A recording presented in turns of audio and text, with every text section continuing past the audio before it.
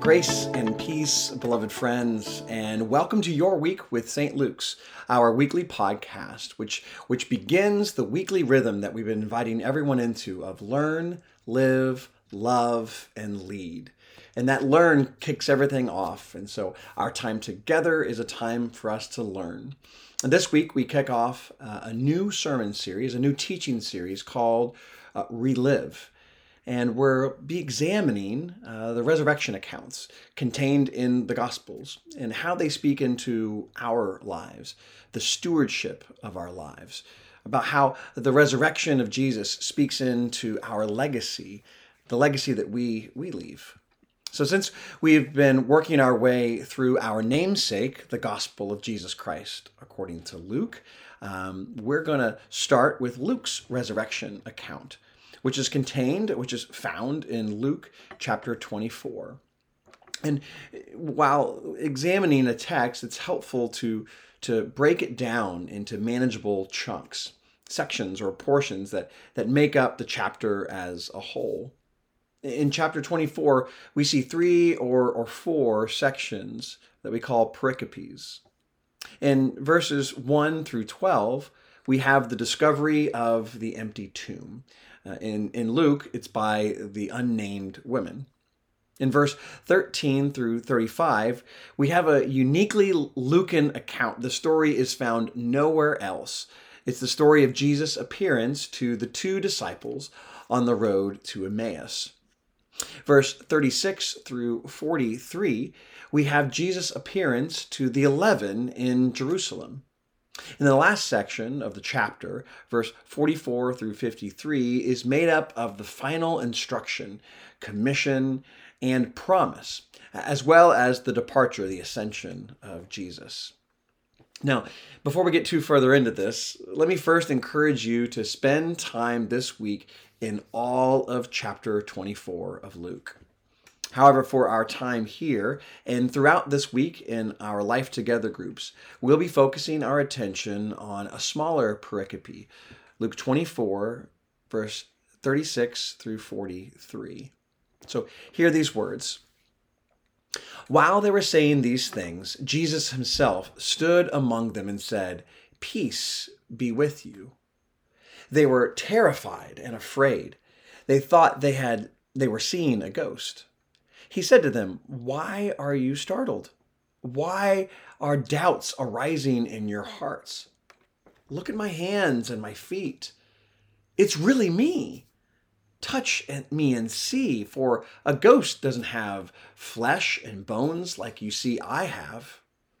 As he said this, he showed them his hands and feet. Because they were wondering and questioning in the midst of their happiness, he said to them, "Do you have anything to eat?" They gave him a piece of baked fish. Taking it, he ate it in front of them. So right away, as we start to examine this text, there are a number of observations that we can make really right off the bat. And one, it would be a little more obscure, but we've been reading the Gospels together throughout this year. And the first one that comes to my mind is the number of parallels that this Lucan text has with the Gospel of John's account of the resurrected Jesus' appearance to the 11. As we've learned throughout this year, as we've read the Gospels slowly, we've learned how the Gospels are different from each other and how they are the same. If you remember that Matthew and Luke have a lot in common with Mark, and those 3 are called the Synoptic Gospels. Synoptic means seen together. Optic, seen, and syn, S-Y-N, is the Greek for together. And this is because they have so much in common. Matthew and Luke are taking their cues from Mark. John is off on his own, a different perspective, a very different style, very little in common or agreement with the Synoptic Gospels, especially in chronology and the order of events. So here we have this singular synoptic text in Luke that has obvious parallels with the 4th Gospel, John. This seems to suggest that both Luke and John are independently developing material that's drawn from a common early tradition. Jesus showed up among them and said, "Peace be with you." Luke chapter 24, verse 36, and John chapter 20, verse 19. Jesus showed his hands and feet in Luke. He shows his hands and side in John. In Luke, Jesus invites them to observe. In John, it's only Thomas. In Luke 24, verse 41, and John 21, verse 5, Jesus asks for something to eat, and he eats the fish. These small shared details are fascinating, especially considering that they are part of this, what scholars call the doubt motif. Matthew 28 says that some doubted. John 20, as we said before, says that Thomas doubted. Mark, of course, is silent on the matter, but Luke says they. He's encompassing all that are there. You see, the they here is a plural personal pronoun. It's not singular, it's plural. Luke is roping them and all of us in to this experience. We all doubt. We all get caught off guard. From time to time, we're unsure of what we are seeing, hearing, and experiencing, unsure of how to make sense of things, unsure of what to believe.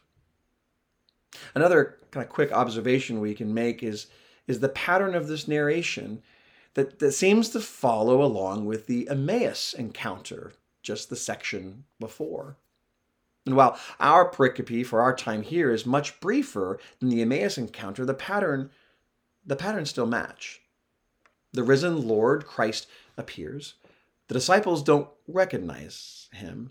They are scolded, as Fred Craddock says, for doubting.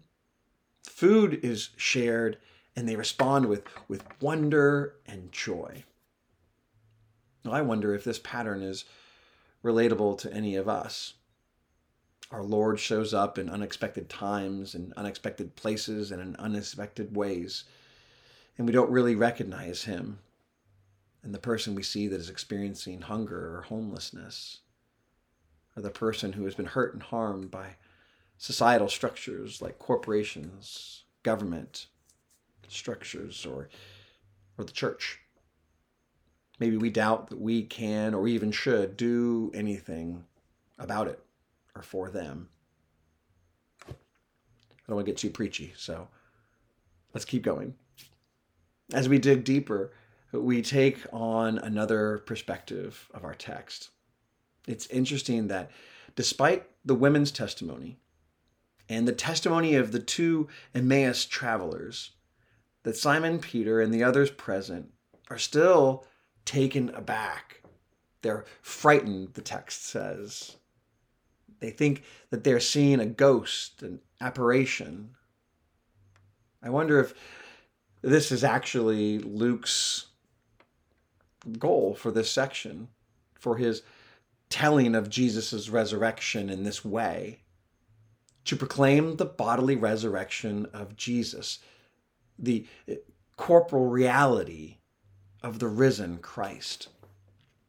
In some of my reading and research, I found that a guy named Ignatius, who is the Pope of Antioch in the 2nd century, that he paraphrased Jesus' words saying, "See that I am not a bodiless ghost."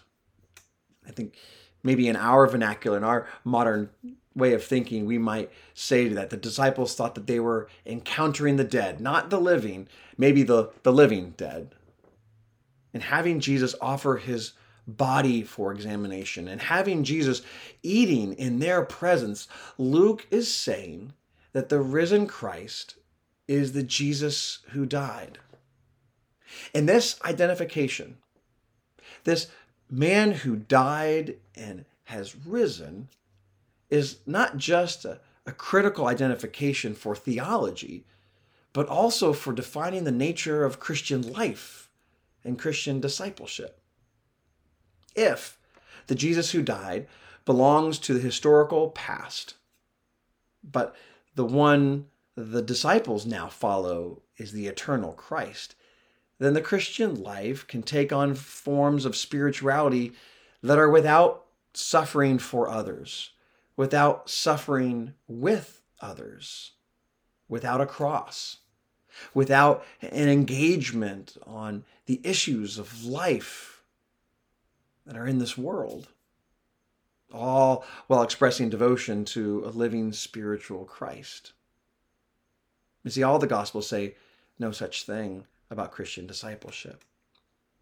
Luke here is making sure that all of us understand that the risen Lord, the risen Christ, is the Christ who suffered. Resurrection is always joined with, always follows crucifixion.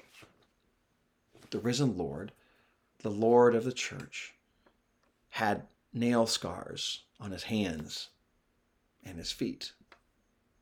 This seems to be Luke's point when he records Jesus saying, "Look at my hands and feet. It's really me.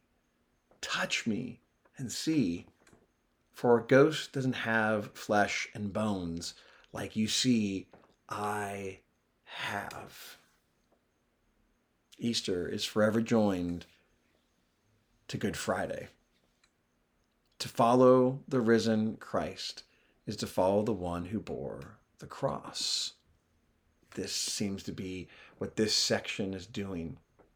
Luke is compelling us to see, to recognize, to touch, to proclaim that he is the Jesus who died, the Christ resurrected. I'd imagine that all of our lives have scars, physical, emotional, spiritual. To deny the experience that brought them is also to deny the lessons learned from them, to deny the person that you have become because you have journeyed through them. I'd imagine that this risen Lord, this risen Christ, is one not only we can relate to, but I hope it's one that we can follow with all of our lives, as Luke has shown us here in our text in this chapter, in the midst of our doubts, even when we don't right away recognize him in the least of these, that he is real, that he is risen, that our lives lived are real, that the impact we can make for others is real, that we can leave a legacy of Christ, the risen Lord, in our lives lived here and now today, that we can leave a legacy of the Christ risen and the stewardship of our lives. Well, it makes me think of a prayer prayed often at funerals. It says, "Speak to us once more your solemn message of life and of death. Help us to live as those who are prepared to die. And when our days here are accomplished, enable us to die as those who go forth to live, so that living or dying, our life may be in you, and that nothing in life or in death will be able to separate us from your great love in Christ Jesus our Lord." Amen and amen. I hope you have a blessed week, my beloved friends, and I hope that as you dive further into Luke 24, that you'll find more perspective of what this encounter not only meant for the 11, but what it means for us as we want to revitalize and relive our lives, the stewardship of our lives in the resurrected Lord. Grace and peace.